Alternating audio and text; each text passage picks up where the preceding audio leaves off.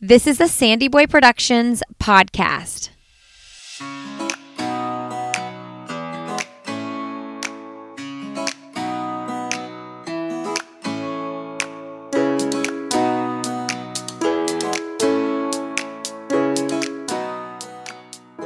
Hey everybody, welcome to Why Is Everyone Yelling with Lindsay Hein.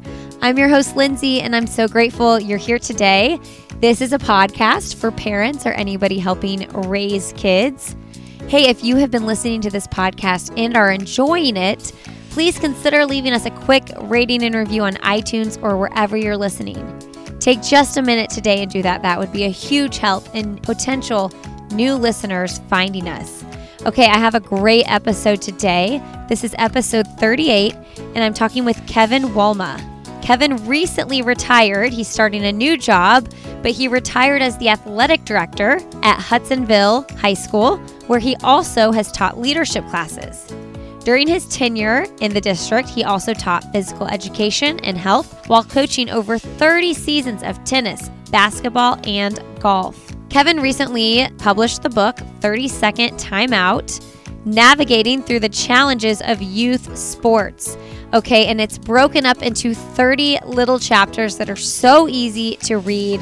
I found myself reading 1, 2, 3 in the mornings, and it just took me about 2 weeks, really, to finish the book.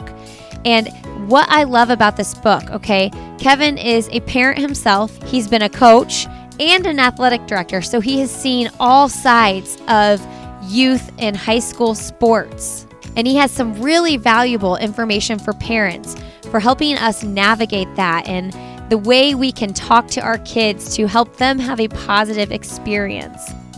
I was so excited about this conversation, and I hope you get as much out of it as I did from talking with Kevin and also from reading his book. Again, it's called 30-Second Timeout, and you can get that where books are sold.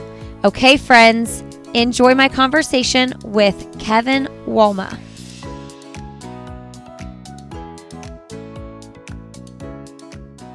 All right, well, today on Why Is Everyone Yelling, we have Kevin Wolma on the show. Welcome to the show, Kevin. Thank you, Lindsay, for having me. Appreciate it. I'm so excited for this conversation. Athletics and sport is really something I'm super passionate about. And, you know, when I started this podcast, I knew that was one of the topics I'd want to cover. And so far, we've done a couple episodes on it, but never from the perspective of an athletic director. So I'm really excited about this. Well, thanks. It's not only from an athletic director, but a coach and a parent as well, as I've struggled with many of these topics that we're probably going to discuss today. Yes. So, okay, I just read your book, 30-Second Timeout. Congratulations for writing a book during a pandemic. Yeah, thank you. It was, you go from 60, 70, 80 hours a week in the athletic director world to nothing. I felt like I needed to do something. And so I had a collection of these that I've already started to write and put it all together during a pandemic. So were these blog posts, or where were you storing them? 10 years ago, I was afforded the opportunity to be the athletic director at Hudsonville High School. And at that same time, my twins were 9 years old. And then my youngest daughter was 6. And my twins especially were starting to get into youth sports. And I started to see from firsthand experience of some of the challenges that youth sports kind of gives to parents. And I struggled with some things. And so when I got into the new role, it almost became therapeutic that I would write some of these, you could call them blog posts, and I would post them actually in our district newsletter, which went out once every 2 months. And before I knew it, when I got to the end of the pandemic, at the thinking about writing this book, I got to number 30. Wow! And it's called 30-Second Timeout, and I had written my 30th one, and I thought, man, I'm going to put this all together at this point and write a book about the experiences that I've had over the last 10 years, from the perspective of a parent, of a coach, and of an athletic director. Yeah, that's my favorite part, is that you've been in all three of those positions. And one of my very favorite parts of the book is when you talk about how parents can be supportive of the coaches, the officials, the athletic director, and not only their own students, but the team as a whole. So maybe we can start there, because I imagine most people that are listening are parents, most of who at some point have or will have children in athletics and sports. So can we just start talking about ways our role as a parent can support the whole, not just our kid, the whole of the programs? Yeah, I think it first starts with defining roles. And as a parent, their role is one of support for their child. They can't cross over that line to being a coach. They can't cross over the line to being an official, because when they do that, it just messes everything else up. And you get these mixed messages that are sent to your kids. And what we oftentimes don't realize as parents is what we do and how we act is going to be reflected in their actions. Maybe not right at that moment, but later on in life. And so parents have to understand their role, and their role is one of support. They're not there to fix problems for their kids, because athletics is something that is going to provide a lot of adversity, which is actually a good thing. You know, I have conversations with parents, and when they're going through a tough time and they're frustrated, and I often have to have them reflect on the fact that this is a good thing, you know, that they're going through this struggle. This is going to help them later on in life. And your role is to support them, to be there for them. For them, if they have questions, they can ask you, but it's not for you to jump in and fix that problem, because at some point they're going to run into a situation like that again later on in life. Oh my gosh, that's so good. That's so true. I'm like at the point, my oldest is 8, my youngest is 2. So we're 2, 4, 6, and 8 that's our kids' ages right now. And so I'm at the point where my oldest is like, you know, people are doing lots of sports. Like the soccer stuff is getting more like kids his age are doing travel sports and things like that. And I've always been of the mindset, like, I am not, for as long as I can, I am not going to just be a taxi cab and drive my kids around at a really young age. But at some point, you do get to the point where you want your kids to try all the sports and find what they're passionate about. So I'm super curious, as a parent who's been there, as someone who's coached for a lot of years, like, is there a way to strike a balance? Yes, and I think you kind of hit on it as you were talking there. The first thing is to expose your child to as many different things as you can. What we often do is we expose our children to the things that we did and that we had liked to do and where our passions were at. And we forget that there's a whole lot of other things that are out there for them to experience. And I think you can do that without being in a car and traveling them around all over the place. And so that's the first thing is, I wrote a chapter in the book is when the door closes, another one opens. And I truly do believe that. And I would never want an 8-year-old to say all they're going to do is play soccer, because what happens, number one, they could get burned out. Number two, maybe they're not good enough to make a team when they get in high school. So what else do you have for them to be able to do? My kids, and this is where I struggled especially my son, when he was 8 years old, he was asked to be on a travel baseball team. And I felt like, my goodness, we just got done with like coach pitch and T-ball was just a few years ago. And now we're going to be doing this travel thing. And you felt this pressure of like this hierarchy of, my kid's got to do it if he's going to end up playing in high school or if he's going to get into college, whatever the case might be. And so I felt this pressure. And the same thing with basketball. He was asked to be on like this travel basketball team at 8 years old. And that was hard for me to kind of come to grasp with, are we really doing this? Well, if you fast forward, they're both in college now. And my son never played varsity baseball and he never played varsity basketball. But he had a great career on the tennis court. He ended up running track. And the kid loves to hunt and fish. And that didn't come from me. I mean, the hunting and fishing, the outdoors stuff wasn't from me. He got that from a friend of his and his dad who kind of introduced it to him. But he was exposed to a lot of different things over the years. And eventually your kids are going to land on things that they're going to be passionate about.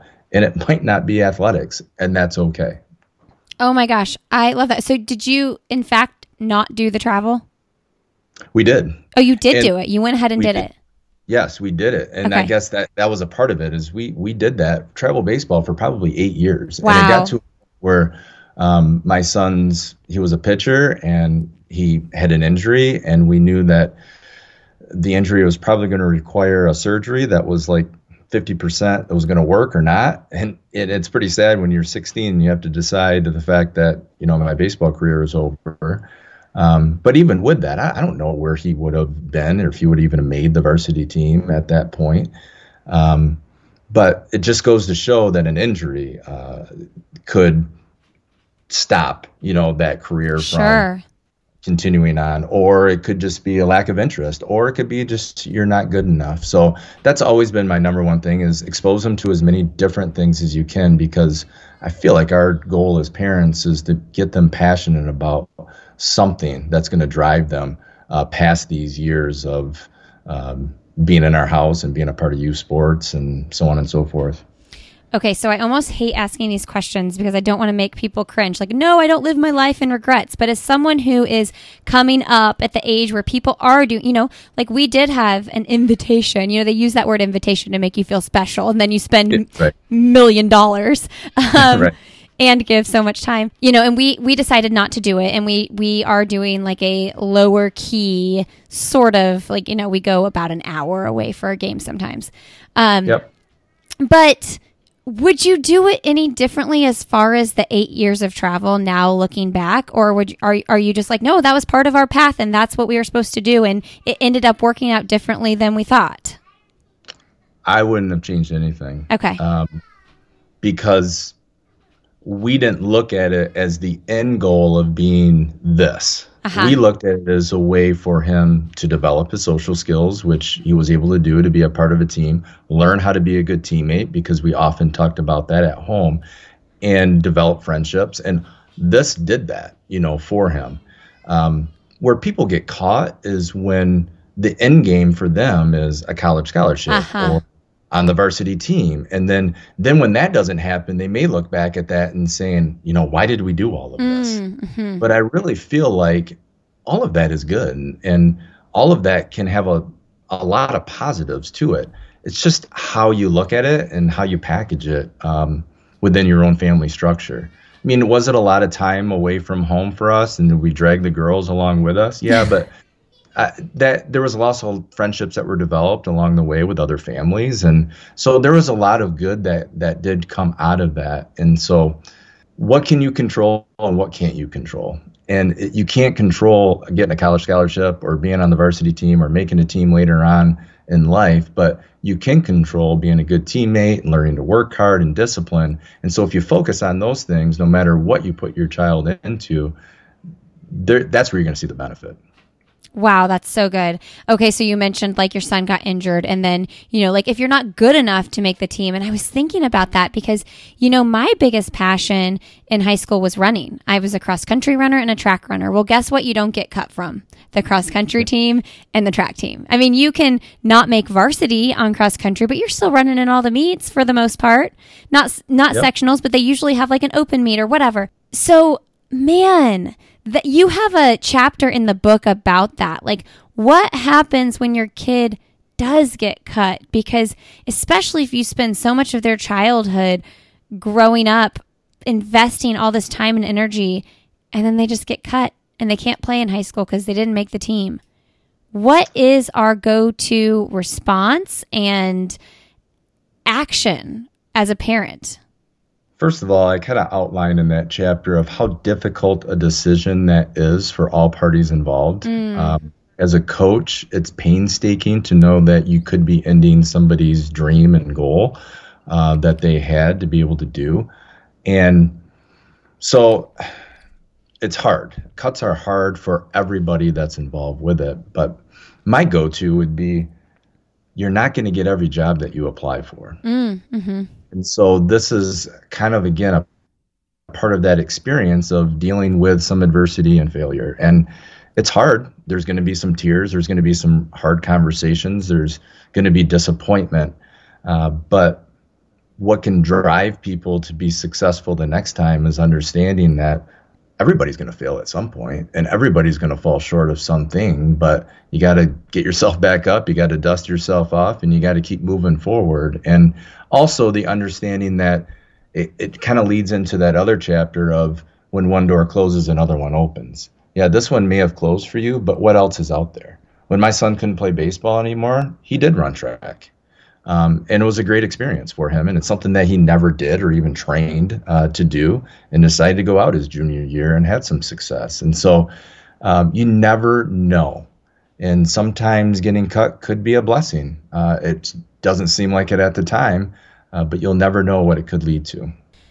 Yeah, it is so hard. And I do like that you mentioned that, like, as a coach, like how hard that can be. And as I was reading those chapters, I was remembering a kid that I went to high school with, because in the book you talk a lot about team players who might not be starters, who might spend a good amount of time on the bench, but when they're in and they're playing, they're a very integral part of the team, and they're an integral part of the team while they're on the bench cheering on their teammates. But I remember this kid, and he loved basketball. I mean, you knew he was always playing basketball no matter where he was. But up until even our senior year, I still think he was playing on the JV team. But he just wanted to play basketball. I'm sure he would have loved to be on varsity and be a starter.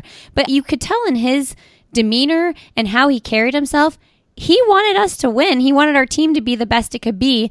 And he was on JV, I mean, it was what it was. So yep. Let's talk about that a little bit, like how we as parents can influence our kids to not just like put themselves on center stage and think, what's best for me? What's best for me? Because what we need to teach them is what's best for the team.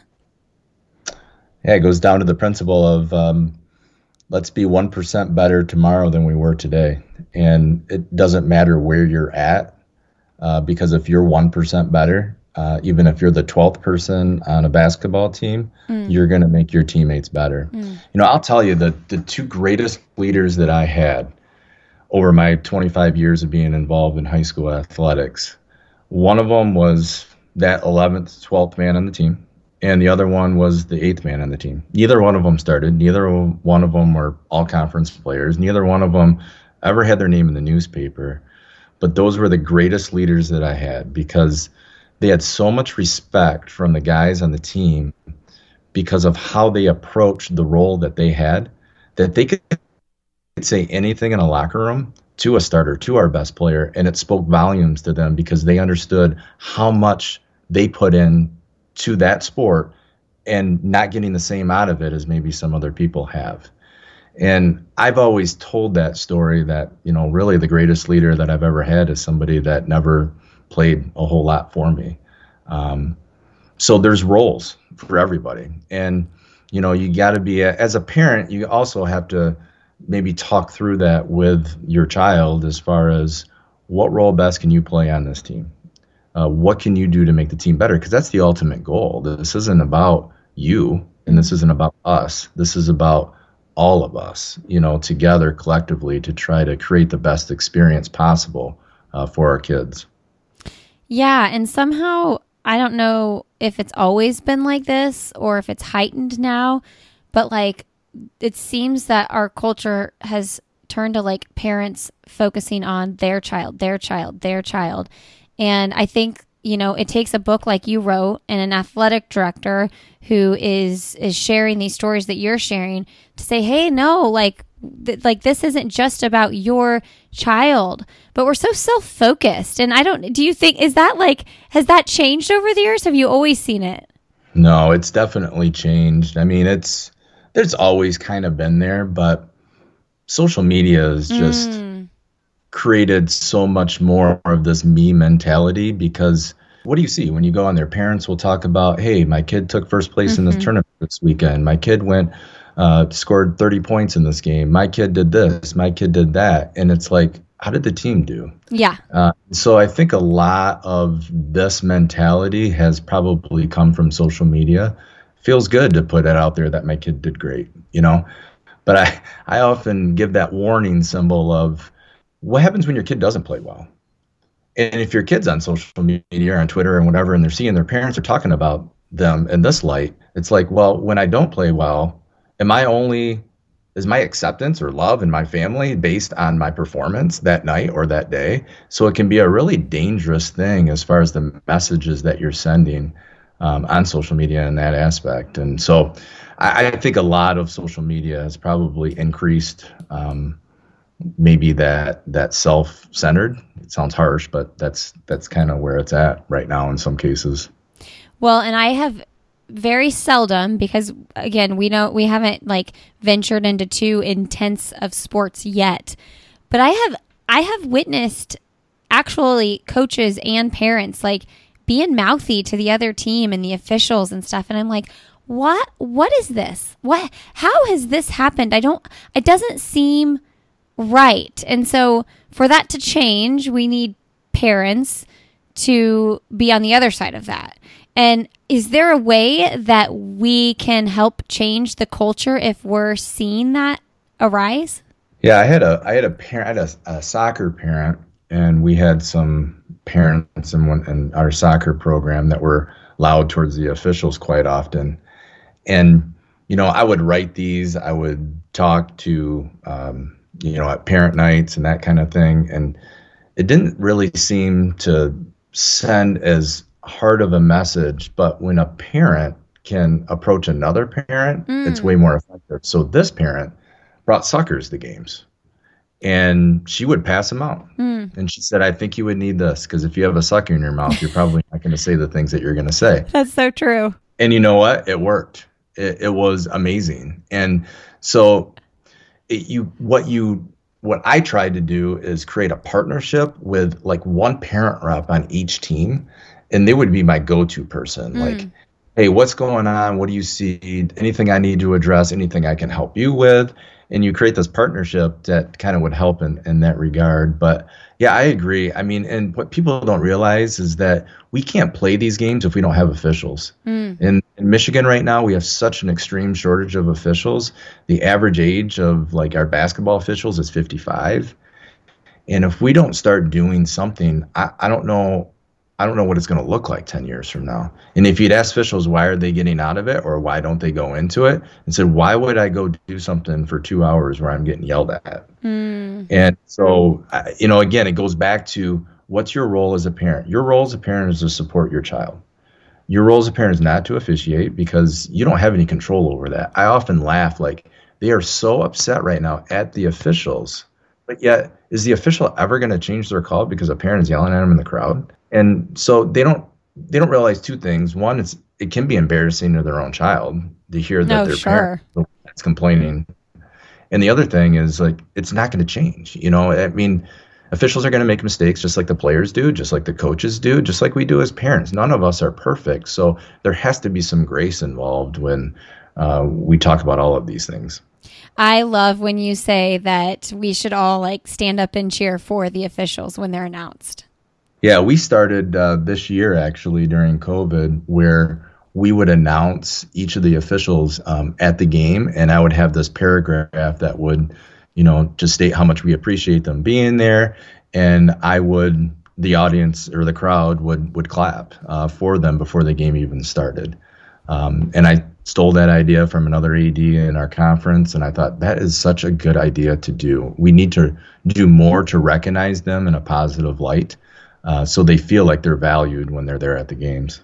Yes, it's definitely an overlooked thing, and I think everybody should read your book, because I think that little points like that, I mean, I would never boo an official, but I've never thought to like go the extra mile and like cheer for them when they're announced. And like, who doesn't feel good if that happens to them? They feel supported, and then that makes them want to do their job even better. Yes, 100%. And what people don't realize is there's very few, especially at the high school and youth level, these officials that's not their full-time job. They're doing it as a second job, a second career. But what people don't understand is how passionate they are. I mean, these are probably sports that they have played in the past. They just want to get back to the sport that maybe they played. And I really, for me, transitioning from a coach to an athletic director was eye-opening, because of the fact that I got to know these officials at a different level. I'd welcome into games. I'd be in the locker room with them at halftime. I'd talk to them, and I would see firsthand of how much they care. I mean, they really do care. I've had officials say, hey, do you have a monitor inside of your locker room? Because we want to look at a little film before we start tonight because there was something that happened in the last game that we just want to make sure we get right so it doesn't happen again. I mean, I get that kind of stuff all the time. So it's not like these guys are going out and their job is to mess things up. They want to do a good job. It's just hard. You're talking about fast-moving sports where things happen at the blink of an eye, and they have to make a decision. And yeah, they're not always going to be right, but I've never been to a game in my 25 years where an official has taken the game away from another team because of a call that they've made. There's just too many plays during the course of a game that occurs that contribute to that. It's just not one call or a couple of calls that's going to change the outcome. Yes. I don't know what coach you were talking about, but at one point you were writing about how that did happen at the end of the game. And coach was like, yeah, we lost that call, but we had like multiple opportunities to have not lost the game earlier in the game. It wasn't that one play or that one call. And that coach didn't blame anything else. They just acknowledged that the entirety of the game, they lost.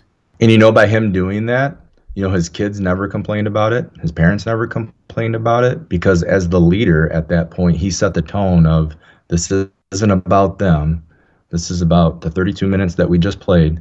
And yes, that one call came down at the very end of the game, but why were we down by 2 at that point?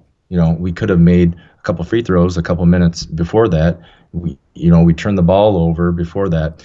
So I think the response was like awesome. And that right there does a lot of teaching to a lot of people.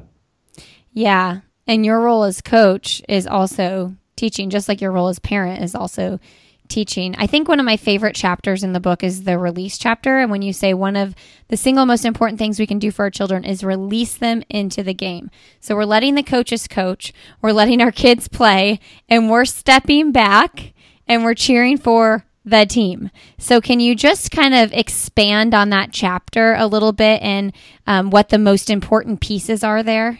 Well, I think the most important piece is, when parents are been tied in as far as, involved through travel and all this, they maybe have money that they feel like is invested. They have a tough time of just letting their kid go and letting the coach do their thing. And because what I really wrote this chapter is for those parents at basketball, volleyball games that sit in the very front row and talk to their kid the entire time. And in my mind, I say that phrase over and over again, release them to the game. Because if you don't, I don't think you're going to maximize their full potential. There's too many mixed messages that are being sent by different people. And so if you say your coach is your coach, and every coach, can be different in their philosophy, but that's okay. There's growth in everything. It might not be the same as what they did on their travel team, or it might not be the same as what I've taught them at home. But release them to the game just means for them to experience it on their own. And then whatever happens from that point, as a parent, we're there to be able to support them, celebrate the successes, put our arm around them when they don't have that success, and encourage them to be able to keep going.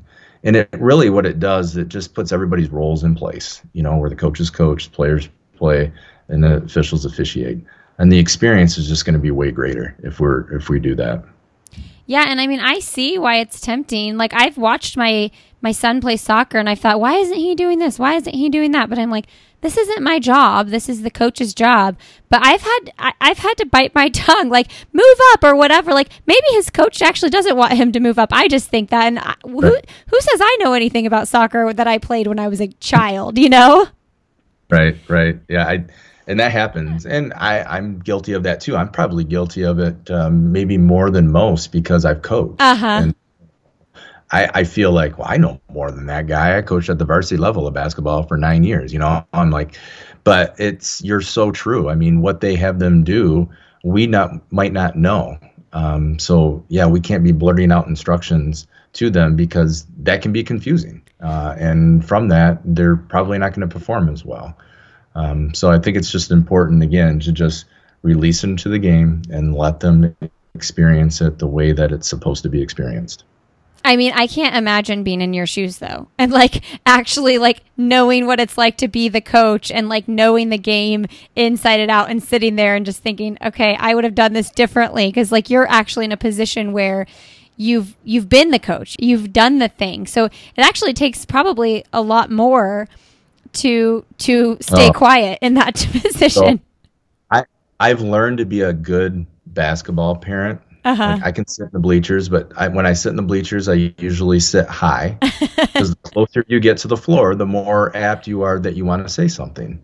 And I talk about that in one of my chapters too, just about, proximity and ways that you can almost remove yourself from doing something you probably shouldn't do. Because I've seen it and I've learned that the hard way. But I struggle as a tennis parent. I play tennis, I coach tennis, and I watch my kids play tennis, and my expectations are just through the roof. And I never sit with my wife. I'm usually about 30 feet away, and I really work on my body language because kids can pick up on parents' body language. And if they see, my head down or a parent's head down or we're shaking our head or we got this disgruntled look on our face, then sends the message to them that I'm not playing well, and it's not going to help them at all. So it's not easy. It's not easy. I'm not perfect. And I want that to be known to the world. I struggle with this like a lot of other people.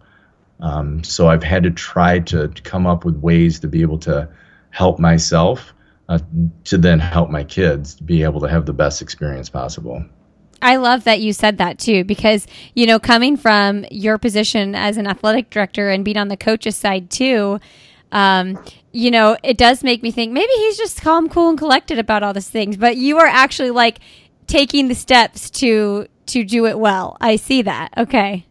Yeah. I wrote this book for me, first and foremost. And then, from there, it just became helpful to hopefully other people, because I wanted to be real. I wanted it to be a shared experience. I didn't want it to be, okay, I'm writing a book because I'm preaching to you because I'm perfect and you're not. I really, the idea behind this is to be authentic in the fact that, I get it. It's hard. That's why I called the book 30-Second Timeout, Navigating Through the Challenges of Youth Sports, because it is not easy. It's not easy to see your kid fail. It's not easy for your kid to see them not make a team. None of those things are easy. And so I whatever resources are out there to help people, I'm hoping this is one of them I can. Hey everybody, a quick break here to thank Previnex for supporting this episode of the podcast. Previnex is a great company that has clinically effective supplements and protein powder. I take my daily vitamins from Previnex. I feel like for years I was looking for the place to get my daily vitamin and I didn't want to just get some generic brand that I found at Target. And I finally found a place that I feel good about what I'm putting into my body. They also have kids vitamins as well. And my kids get a big pack of nutrient-dense smoothies daily using the Previnex Neurify Plus protein powder. We put lots of frozen fruit and fresh spinach and kale in there, as well as I throw one of the kids' multivitamins in as well. I feel like I can't always, and I don't always feed my kids super healthy 24/7. So this one little mini meal they get every day, I know they're getting just like a huge hit of nutrients, and that feels really good for me. And then we also just had Annie's mac and cheese for lunch. So, it's all about balance, everybody. Their protein powder is also delicious. I shake it up and have it with water right after a workout when I'm needing to move from one thing to the next fairly quickly. You all can save when you go to Previnex.com. Use the code Lindsay15, Lindsay15 at checkout, and you'll save 15% off your order. That's Previnex.com. Use the code Lindsay15 at checkout, and you'll save 15% on your order. And that's Lindsay with an EY, Lindsey. All right, enjoy the rest of my conversation with Kevin Walma. Okay, so one of the things you say in this book, but I've heard this before, and actually just a neighbor said it to me the first time I ever heard it a couple years ago when, my son first started playing soccer with his son, is that the best thing you can say to your kid when they get off the field or court or whatever is, I loved watching you play. Yep. And so, whether they play what you perceive as well or not so good, like that's your main message. Like, I loved watching you play. But the second part of that, what happens when your kid doesn't play? And that's why I wrote that chapter, because we've all been told that, like, hey, I love watching you play, but you know what? Your kid doesn't always play. Some kids don't play. And so what's the conversation you have with your kid when you don't play? This really came to light for me when my twins were freshmen. And they both play basketball, and in Michigan, it's in the same season. So boys and girls play both in the winter. And my daughter started on the freshman team and played a lot. And my son was a role player. Sometimes he got in, sometimes he didn't. Well, this just happened to be like right before Christmas break. My entire family was, on my wife's side, was in the gym because they were going to play back-to-back. The boys were playing first and the girls were playing next. And, or actually it was the girls were playing first, boys were playing next. And my daughter played a lot, played well. It was fun to watch.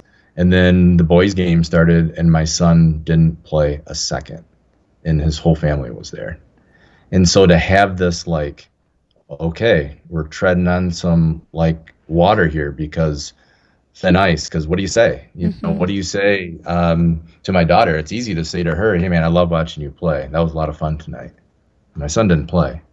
And so it really made me think, and that I wrote this chapter right after that moment because I didn't really have anything good to say to him after that was done. And so it really made me think and process of what do you say? What conversations do you have when your kid doesn't play? Because automatically you can go to the negative. Hey, my coach doesn't like me. I'm better than Johnny, and I don't know why I don't play in front of Johnny. Instead, in the chapter I wrote, how about just talking about the game? Just from your perspective of being on the bench, who played really well? Start with the positive first. Who played well for you guys? And how about that kid from the other team? He was really good too. And from that, you start talking about the game. Then it might get into more of a deeper conversation where they might bring up, because that's the goal. You want them to kind of bring it up and say, Dad, I don't know why I'm not playing. And that can lead into, well, what do you think? What do you think that is? Why do you think you're not playing much? Do you think it's defensively, or you're not shooting the ball well in practice? And so it just leads to so much more of a healthier conversation when you can look at the totality, the whole picture of it, instead of just pinpointing the negatives right away and going there, which is a pretty easy thing to be able to do. It's so hard because you're so naturally biased towards your own kids, right? So like, even though we're mature, grown-up adults, like, you still get this like defensiveness to you, like, why isn't he playing my son? Like, just give him 5 minutes, just give him like a few minutes of the game. Now I'm curious, like, from a coach's perspective, what's your response to that? I think you hit the nail on the head in the beginning, that we all kind of have our biases towards our kids. And so if you're going to have a conversation with a coach about that, I mean, the coach has just got to be real. These are the things that I see. These are the things that he does well. But you know what? Unfortunately, the person that's in front of them playing more minutes, he also does X, Y, and Z well too, where your son or daughter may struggle a little bit more in that regard. But then as a coach, I think it's always important to focus on the positive. I mean, your kid brings this to the table. Your kid does this really well. And I love having your kid because he's super coachable. I think that's the greatest compliment you can get as a parent from a coach, is like, your kid is coachable. Because if your kid is coachable, you know that he's going to be he's going to be good in the workforce someday. He's going to be a good employee for somebody. So just, that's a great question. And those are a lot of times hard conversations for coaches to have with parents, especially if the parents really feel like they're so much better than maybe what they really are. So as a coach, I've learned honesty is the best, and you just, you gotta let them know these are the areas that they're lacking at this point. And these are areas of growth that they can work on. And even with that though, sometimes it's frustrating because you could improve in an area and you still might not be good enough because the person in front of you is so good. I mean, I wrote a chapter about that in the book. My junior year in high school, I was super excited because I thought I'd be in the rotation and I thought I'd be, one of the first people off the bench. And then this kid decided to come out that hadn't played since his freshman year, but he was the best athlete in the class, and he was a senior. And I knew at that point, I was like, yep, I'm not probably going to play as much now because here's one more person, even though he hasn't played, he's a better athlete than I am. And sometimes those are hard pills to swallow in certain situations because it's hard, knowing the fact that you could do all this and still maybe not get afforded the same opportunities because somebody else is just better. And that's so hard too, because that's as a junior in high school, a lesson for you. Like, yes, I want my team to be the best it can be. And that's going to be this super athlete taking that spot, even though I've worked my butt off for it. It's like Michael Jordan going to play baseball. Like, come on, man, there's other people here. Right, for sure. And that's the mentality that you have to have is he's going to make the team better, probably not going to play as much.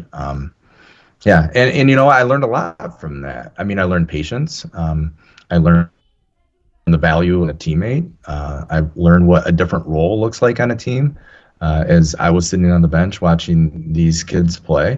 And so it helped me as I got older and as I got recognized that's we got to value everybody on the team because everybody plays an important role in this. Yeah. Okay. Before we wrap up, I'm curious, what are some ways that you think we as parents can instill hardworking attitudes in our kids when it comes to athletics? And I'm not just saying athletics, like you said, your son likes to fish and hunt and things like that, but just how do we raise hard workers? I know that's kind of a broad question, but that's something I really want to instill in my kids. Like, it's important to have fun, and it's also important to work hard. I think the first thing that you need to do is establish values. Because when your kids recognize values, they understand that all of those values are in control.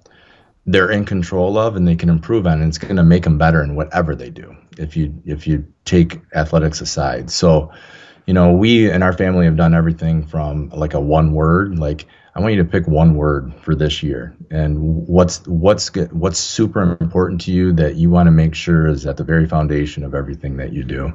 And then as they get older in high school, I teach a leadership class, and we talk about core values and what do you want to be known for. What do you want out of this experience? And when you start breaking that down and you come up with some different values, those are the ones that guide your decisions. Those are ones that guide everything that you do. And so from that, I think you learn to work hard. You learn that things aren't easy. You learn discipline. You learn what it means to be a good teammate. You learn compassion. That's one thing that we've tried to instill in our own family, and something that I've done in leadership classes is focus on the things that you can control, because when you do that, that's just going to help you in whatever you're going to do in your life. I mean, and it releases so much anxiety because you also are, in a way, releasing the things you can't control and embracing what you can. 100%. Because society right now is so based on winning and being successful. And those are things we can't always grasp and control. So what can we grasp and control that can help us to be able to pursue our dreams and goals? So that's the most important thing. Control the controllables. It's always fun for me to talk to a parent who's steps, you're pretty big, giant steps ahead of me in the grand scheme of this, right? My youngest is 2, my oldest is 8. And I know it goes by fast. That's everybody's telling you that. The old ladies at the grocery store always telling you that. And you want to just hold on to it as hard as you can. But that doesn't mean the moments aren't hard. And I'm just curious, now that your kids, are they all graduated? Nope, I got one left that is going to be a junior in high school. But yeah, the other 2 are in college right now. Okay. So you're kind of in a reflection period, I'm sure. What's your big, broad advice for, someone in my shoes that's just those big steps behind you, but also right behind you at the same time. Yeah, it does go fast, a lot faster than what you think it will go.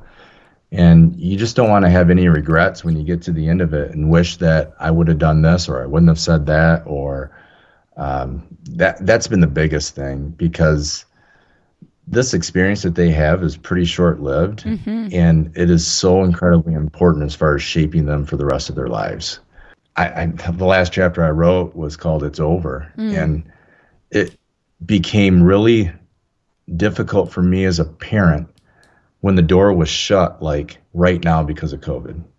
When things shut down on March 13, my kids, Jordan, my son, lost his track season. Kayla, my daughter, lost her tennis season. It was over. At that point, the last time that I was able to watch them compete was in the fall. I never thought that when my son lost his last tennis match, that would be the last time that I would see him compete. And for my daughter, it was the spring before, because she didn't play anything in her junior year outside of tennis. And so we cannot take this for granted. I mean, these opportunities that are afforded us, we got to make the most of it for ourselves and for our kids, because athletics and being involved in extracurricular things, it could be band, it could be the fine arts or whatever, may not last forever, but the lessons that can be learned from it are going to last forever. And so we got to do our best to create the most positive experience for our kids as possible, because it does go by fast, and you never know when that rug is going to be taken underneath you. I never in my life thought that sports would be shut down. Like you would just think like sports is always going to carry on, right? And it happened, and it could happen again. And so don't take anything for granted, as a parent or if you're a student athlete. I mean, yeah, talk about a jolt to the system. Like, athletics closed down, and people like me have their kids in sports here and there, but like you're an athletic director. Like this is your world, and your kids are in sports. So it's like, whoa, I can't imagine how much of a shock that must have been. Now, I know you just retired from your athletic director position, but you're still, I'm assuming, pretty young. So I'm curious, what's next for you? Yeah, it's been an incredible journey. The last 25 years has shaped and grown me like I can't even imagine. And I'm so thankful for Hudsonville Public Schools to afford me the opportunity to hire me as a teacher and trust me as a coach, and then provide me the opportunity to be athletic director. I just took a job at Hope College, small Christian liberal arts school in Holland, Michigan here, which has a tremendous culture.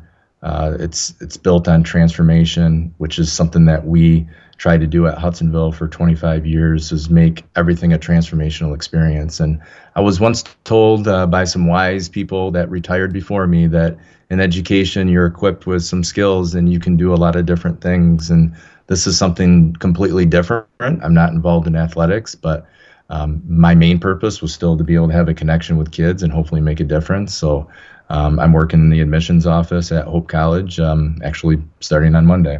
Wow, congratulations. Yeah, thank you. What made you want to shift? Were you just ready for a new chapter and ready to move on from the athletic director thing? It's a really hard question to answer, because I truly have loved it. It is all encompassing. It's very long hours. It can wear on you. A lot of times you're working a first and second shift job. I'll leave at 7:30 in the morning. I'll get home at 9:30 at night. Wow. Which can be taxing on your family. For sure.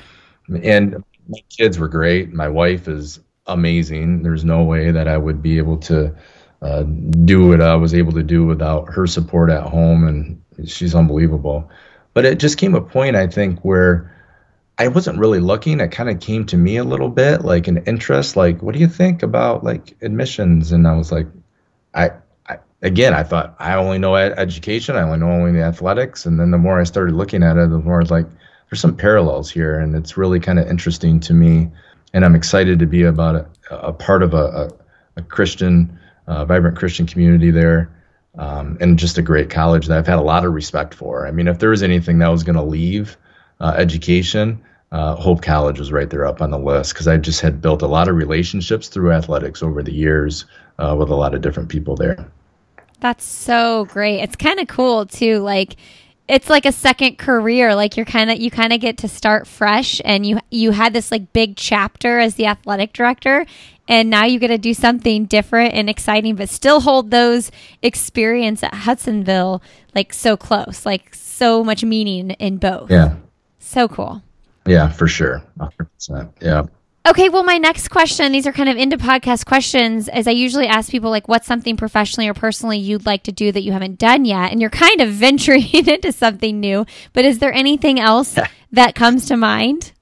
I mean, I'm in it right now. It's funny when you say that question, it's like, yeah, I'm here. I'm doing something completely different professionally. I mean, I think personally, hopefully I have a little bit more time in my schedule that I can get back into shape a little bit. I would like to, make exercise more of a part of my day. And so I'm kind of excited about maybe some opportunities to be able to do some of that I just felt like was not there before because of some of the long days that I've had.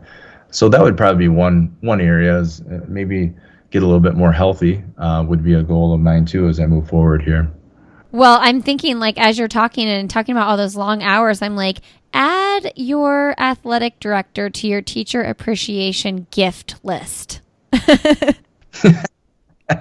Yes, if any of you guys out there have an athletic director, send them an email and tell them thank you, because we don't get a lot of those at times. We're a customer service oriented type job, and you get more negatives than you do positives. And the positives really, really, really do mean a lot when they come our way.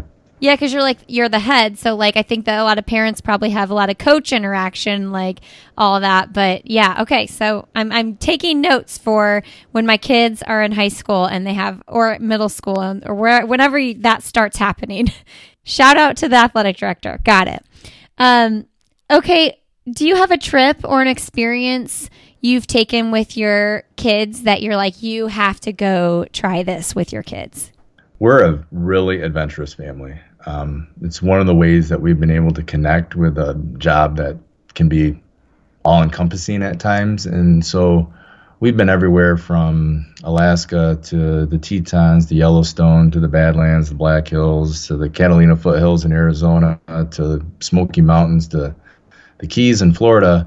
But the one place, and it came as like a trip that we weren't planning. I mean, we basically planned it and went within 2 weeks. Wow. And we got in our car and we drove to Nova Scotia. And Nova Scotia is so cool.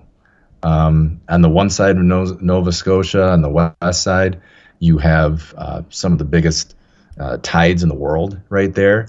And so being able to kayak through some of those tides were just amazing. And then you get to Cape Breton and the Highlands on the other side of the island, and it's just amazingly beautiful with these coastal hikes that you have there. It remind me a little bit of California, but yet way more wooded. So it almost feels like Maine a little bit in that aspect, but 4,000 feet, above sea level. So very, very cool experience. And I'm so glad we took the opportunity to do that.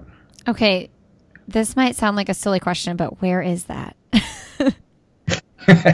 So Nova Scotia basically is one of the farthest provinces of Canada to the east. Okay. So you can either drive all the way through Canada, you can get it, go through Montreal, and you can go that way. And that's what we did on the way there. And then on the way home, we hit Maine. So Maine's not too far from Nova Scotia. Okay. I love that you did it on a whim. Like, that's my favorite kind of trip. Like, let's just do it. Let's just go. Is that in your personality or your wife's personality, or did it just randomly happen? No, we're kind of planners. But we were sitting around thinking, we have to go on vacation this summer. What are we going to do? And we didn't want to fly anywhere necessarily because of the added cost. So we're like, where's a place you can drive? And I basically got a map out. And I was like, it's not a whole lot farther to Florida than it is to Nova Scotia. And I was like, let's do it. So we did it, and it was totally cool. Oh, that's so awesome. Okay. I'm going to compile a list of the coolest places people mention on the show, and that'll be definitely one of them. Okay. What's the best, most recent book you've read? Above the Line by Urban Meyer. I paused when I said that because as a Michigan Wolverine, you're not really ever supposed to read anything that comes out of Ohio State. Oh, yes. Yes. But that book is amazing. I've actually read it a couple times, and I reread it just recently because of the fact that in my leadership class, especially with COVID this year, I really felt like there's a principle that they talked about there, and it's a simple formula called E plus R equals O. E is the event, R is your response to the event, and O is the outcome because of your response to the event. And I just felt like that was such a huge leadership lesson, especially going through the last 16 months, because, people have been on one side or the other, and it just seems like there's been more animosity, negativity, maybe in the world. And I talk to my students a lot about, okay, we had an event, what's your response? And remember that whatever your response is to any event that you have is going to lead to that kind of an outcome. So a negative response is going to lead to a negative outcome. How can we have a positive response to some of these events that have happened? Because that can lead to a more positive outcome. And so that's the last book I read. There's just so many good leadership principles that are in there. And it's no wonder why Ohio State football is always one of the top 5 teams in the country, despite being a Michigan fan. I laughed heartily when you said that because we're from Indiana, but for some reason my husband is like a huge Michigan football fan. And so really the only reason I know about that rivalry is because he hates Michigan State. He hates Ohio State. And I never knew that. Yes. I'm like, why is this a thing? But I guess it's a thing, huh?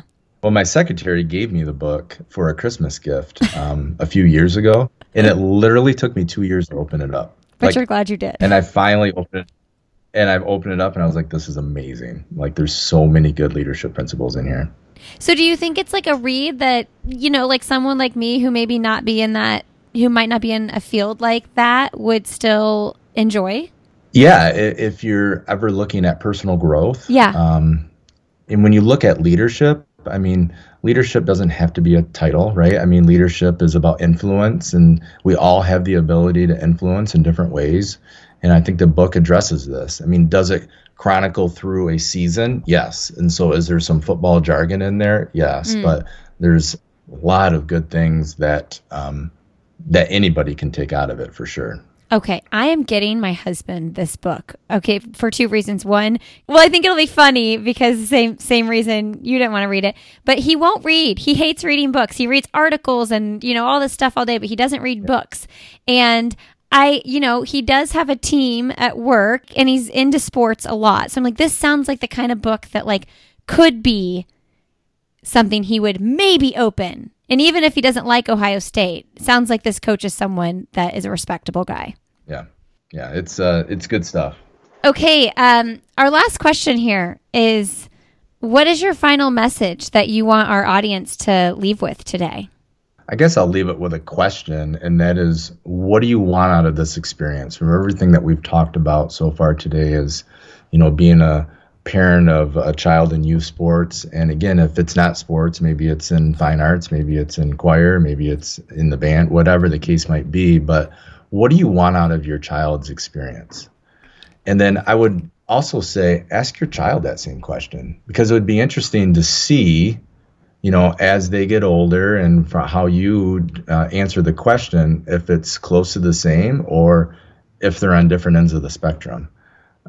Because I think so often we say, well, we want this. We want them to have a good experience. We want them to have fun. We want it to be positive.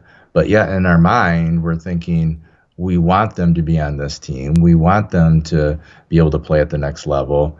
And those are, again, mixed thoughts that are not going to come out maybe the way that you want it to when you have conversations with your child. So to be really reflective and honest with yourself as far as, what do you want out of this experience? What's the most important thing for you as a parent with your child going through this right now? That's wonderful. Thank you so much, Kevin. Thank you. I appreciate you having me on. All right, friends, thanks for being here today. Thank you, Kevin, for coming on the show. You all can learn more about what Kevin has to say in his book, 30-Second Timeout. I highly recommend checking it out. You can find this podcast on Instagram. We are Why Is Everyone Yelling over there. And we have a Facebook group as well. You can find me personally on Instagram. I am Lindsay Hine 626 over there. And we have several other podcasts in the Sandy Boy Productions podcast network, including 2 running-based podcasts, All Have Another and the Up and Running podcast, the Urban Pharmacy podcast, which is a holistic plant-based nutrition podcast. And we also have the Illuminate podcast, where we share stories of people doing really good work in the world. You can learn more when you go to sandyboyproductions.com. Okay, friends, if you want to connect with me personally as well, send me an email. I'm lindsay@sandyboyproductions.com. I'd love to hear from you. Have a great rest of your day, and we will see you next week on Why Is Everyone Yelling?